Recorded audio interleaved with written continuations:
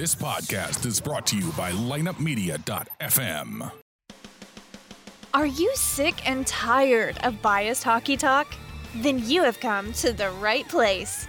The Drop focuses on the St. Louis Blues, but we also delve into other news from around the NHL. So tell the ref you don't mind the game misconduct penalty. You were headed to the locker room anyway to listen to The Drop.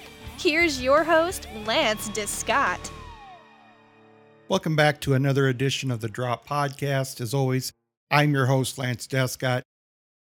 We've got a lot to talk about, guys. The signings of Buchnevich and Sadd. We're all wondering, is Tarasenko going to go? Should he stay or should he go? There's so many difference of opinions there. I'll give you mine in a little bit.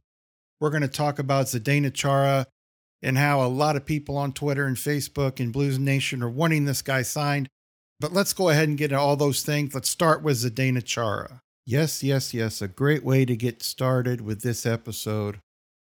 Talking about the big man himself, Zdeno Chara, the guy that every Blues fan seems to want. A lot of the media are enamored with this guy. And for some reason, everybody wants him. At least 90% of the people I've talked to, and I don't get it. The main reason a lot of people are saying that he needs to be a Blue is because he's a leader. He's a veteran. And this young defensive core needs a good, strong veteran. Young defensive core. Parayko, 28. Krug is definitely not a young defenseman. Scandella's definitely not a young defenseman. Falk is definitely not a young defenseman. Bortuzzo is definitely not a young defenseman. The only young defenseman I see with getting any real true playing time this year with the Blues is Mikko Mikkola or maybe Jake Wallman. So you tell me, do we need a veteran presence? And a lot of people aren't really thinking this through. Let's put Chara on the first line with Parayko. Number one, guys, the way Parayko has played lately, the last 2 years, I think he needs to be on the second line, in all honesty. If he is on the first line, it ain't going to be with Chara. It's just not going to be with him. I think the Blues are staying away from him. It's September 6th, and the Blues haven't offered him a contract. This guy that is such a great leader, and don't get me wrong, he was a good defenseman for a long time. But Father Time catches up to a guy that plays a lot of minutes. And a 44-year-old defenseman who last year played around 18, I think a little over 18 minutes a game. He was a third-line defenseman for the Capitals, but everybody wants him for our top line or our second line. Stay away from him. He's only going to get worse. He's not going to get better. And if you watched him last year, which I did a lot, I watched a lot of the Capitals games, there's a reason why he's on the third line as a defenseman. He is not as fast as he used to be. He can't be as physical as he used to be. And a lot of times, because of his lack of speed anymore, and he never was the fastest defenseman, he's out of position and can't catch up to a lot of these faster guys. I want no part of Zdeno Chara, whether it's a league minimum, whether it's for a dozen candy bars, whether it's for 2,000 pucks. I don't want him. I just don't think he's a fit for the Blues. I think he may have one more year left and go to a team that maybe he can teach some young kids. The Blues don't have a lot of young defensemen that are going to get time. You've heard me name those guys. So for that reason, I say no to Zdeno Chara. Now, let's go ahead and talk about the Blues' two big pickups this offseason, and I really like both of them. Buchnevich and Sadd. And I know there's a lot of jokes going around. I guess since Sadd here, everybody in St. Louis is going to have brand new grass. Ha ha, LOL. But anyway, everybody is penciling in Buchnevich as the top line guy. He's going to be a top line guy. He is a top line guy. Ryan O'Reilly's going to feed him, and he's going to be just so successful. Guess what line he was on with the New York Rangers? Come on, can anybody guess? He was a second line player. And the Blues are a better team than the Rangers were by far. So to say a guy who is a strong second line player In my mind, he's always been a strong second line player, very good player, but a second line player at that. And everybody wants him for the first line. I think he could be successful switching between those two lines, but I don't pencil him in as a top 3 guy. I just don't. He's a top 6 guy for sure. And I'm really looking forward to seeing what he can do. I think he can do good things for the Blues. And the price they had to pay for him, I think it's reasonable. The contract they gave to him is very reasonable for a guy like him. But please, let's mostly play him on the second line, experiment with him a little bit on the first, but he's a second line guy. Now let's go to Brandon Saad. Brandon Saad, just a hard-working guy. He seems to be in a lot of plays. He's Craig Berube's type of guy. I really like him. Blues fans are also penciling him in for the second line.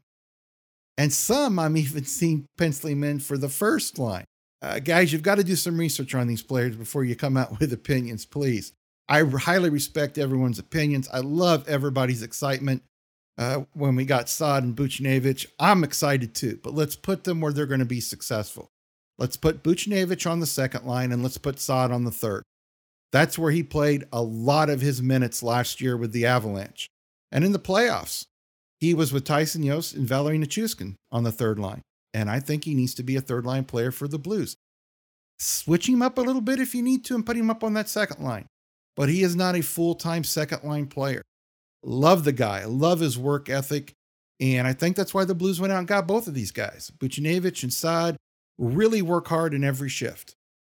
They're Berube type players. I know everybody says they're 200 feet type players. I don't think either one of them's a 200 foot type player.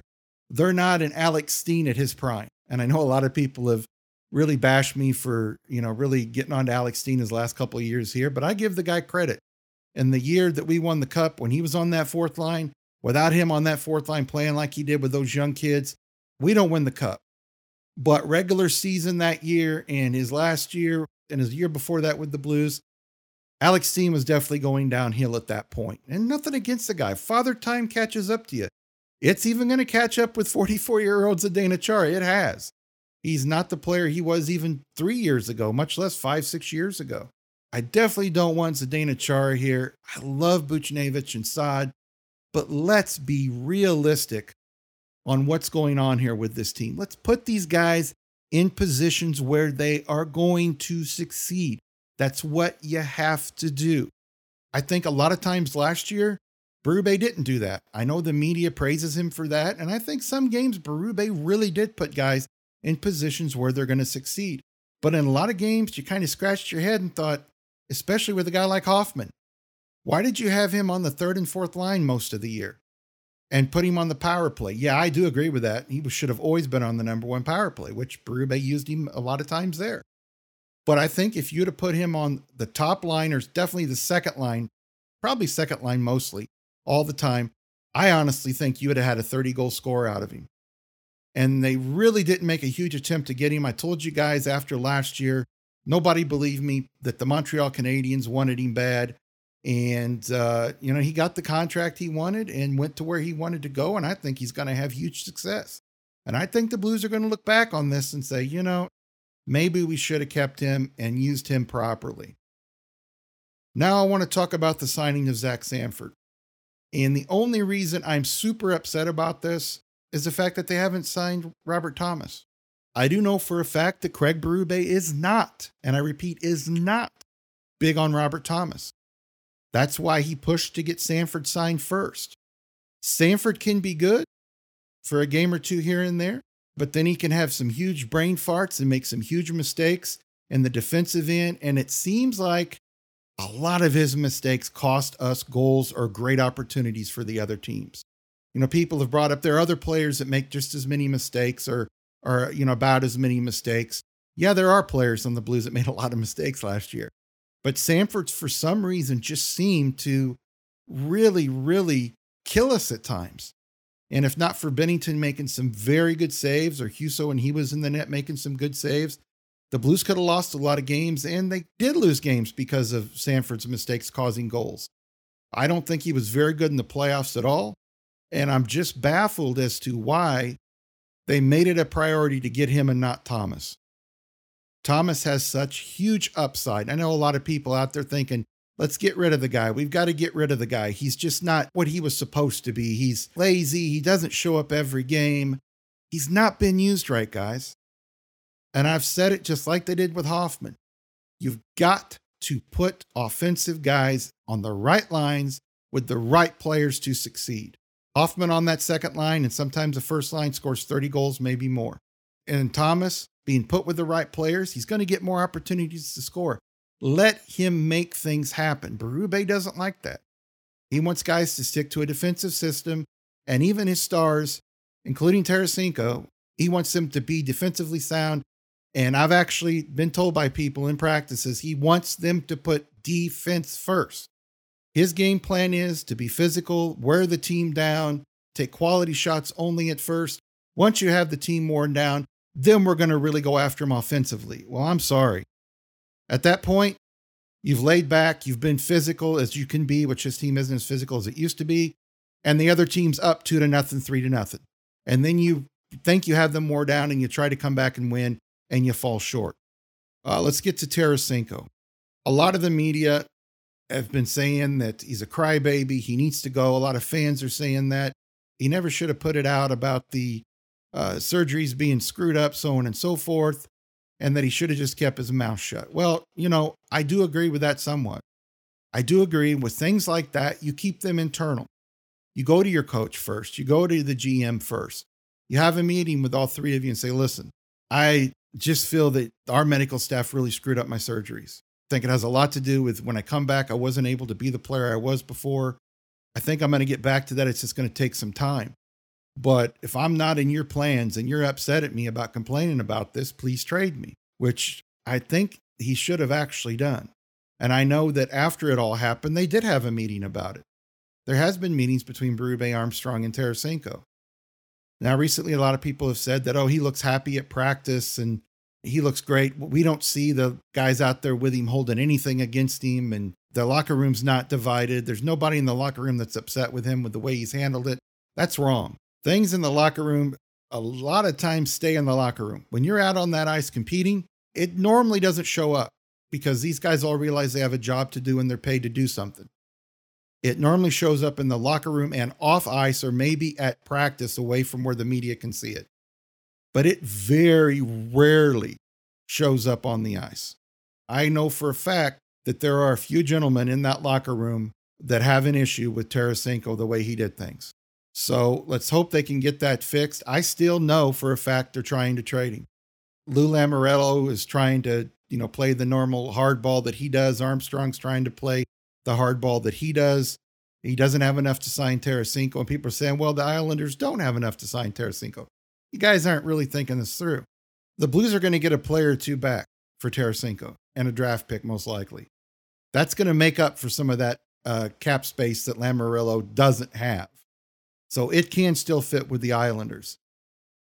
There's a West Coast team that I cannot confirm. I'm trying to get everybody I know to confirm which team is interested. It may still be the Kings, but don't quote me on that.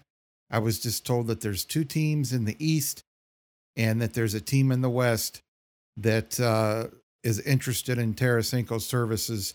And I just don't see how you can keep a guy in the locker room. A lot of people, like I said earlier, are saying that, it doesn't affect the locker room. These guys are professionals. It does.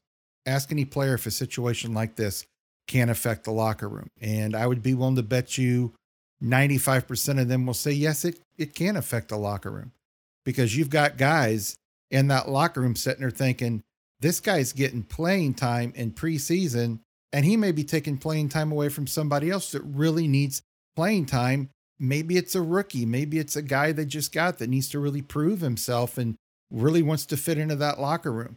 So if there's a deal for Tarasenko in the next few days and the next week, I would not be shocked at all. In fact, I think the chances of it happen are 90% it will, 10% it won't.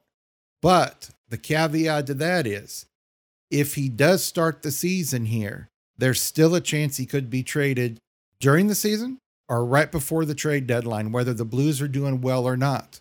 I definitely think either before training camp is over or at the trade deadline in 2022, he's gone. He's not going to be a Blue after that. But like I said, I'm expecting him to go any day now. I've heard a few rumblings, and guys, don't be shocked if he's gone in a couple days. I've heard that Armstrong has got a package coming back that Blues fans should be happy with. So let's see what happens. I would say the next 48 to 72 hours are really going to be telltale signs as to what's going to happen with him. I can tell you that Berube's not happy with him at all. Armstrong's not happy with him. And like I said earlier, several players on this team are not happy with Vladimir Tarasenko. It can cause a big cancer in a locker room. I've had people argue with me, including some reporters in St. Louis say, no, these guys are professional. It doesn't affect the locker room. It does. It actually does. Don't be shocked if he's gone in the next 72 hours to Monday of next week. But like I said, if he's still here, he's gone at the trade deadline. My money's on he's going to be gone very soon. And the Blues are going to be happy with what they get back. There are some people talking about maybe Pittsburgh. I know that Crosby's hurt, but they only have about 120,000, 110,000 left in cap space. They would really have to move some people, one of their younger defensemen, and I don't think they want to do that. You just never know. Things change at the last minute, and we'll just have to see what happens. I want to thank everybody for sticking with me this summer. I know I haven't had a lot of podcasts out there. I wanted to really put everything together and have one about Saad, Buchnevich, Tarasenko, Sanford, Thomas. I didn't want to just have one here for one guy, one here for these two guys. I wanted to try to combine things. Another guy you have to check out on YouTube is Kazimir Kaskisuo. He is a former Marley, a former Leaf, a former Predator, and right now he's playing in the SHL. Whether you're just a hockey fan, a goalie fan, a beer league goalie, a young goalie, a couch goalie, as I call some of you people, you can learn a lot from this guy. He's a great guy, has a great vlog. He includes his family in his vlog sometimes, his little girl. He shows the side of players that a lot of people don't get to see, and I think it's great. Please look him up. That's Kazimir Kaskisuo. Subscribe to him. He's got some special memberships that you get extra stuff. You can be a member, and it's just great stuff. More podcasts are coming now that the season's getting closer. If you love the podcast, check out my Twitter account at Drop Hockey Show. And with that being said, stay safe, spend time with your family, get out and enjoy this weather before it gets too cold. And then we can go out and enjoy playing some hockey on the pond, some beer league hockey. Let's just have a great winter, guys. Until next podcast, let's go Blues. Thank you for joining us for this episode of the Drop Podcast. To get more of The Drop, check out our website at droppodcast.com. You can also find us on Google Play, iTunes, and the iHeartRadio app. You can follow us on Instagram at the.drop.podcast or on Twitter at Drop Hockey Show. You can email the Drop Podcast or host Lance DeScott at lanced@droppodcast.com. To find out more about Lineup Media, go to lineupmedia.fm. Until next time, let's go Blues! This podcast was a presentation of lineupmedia.fm.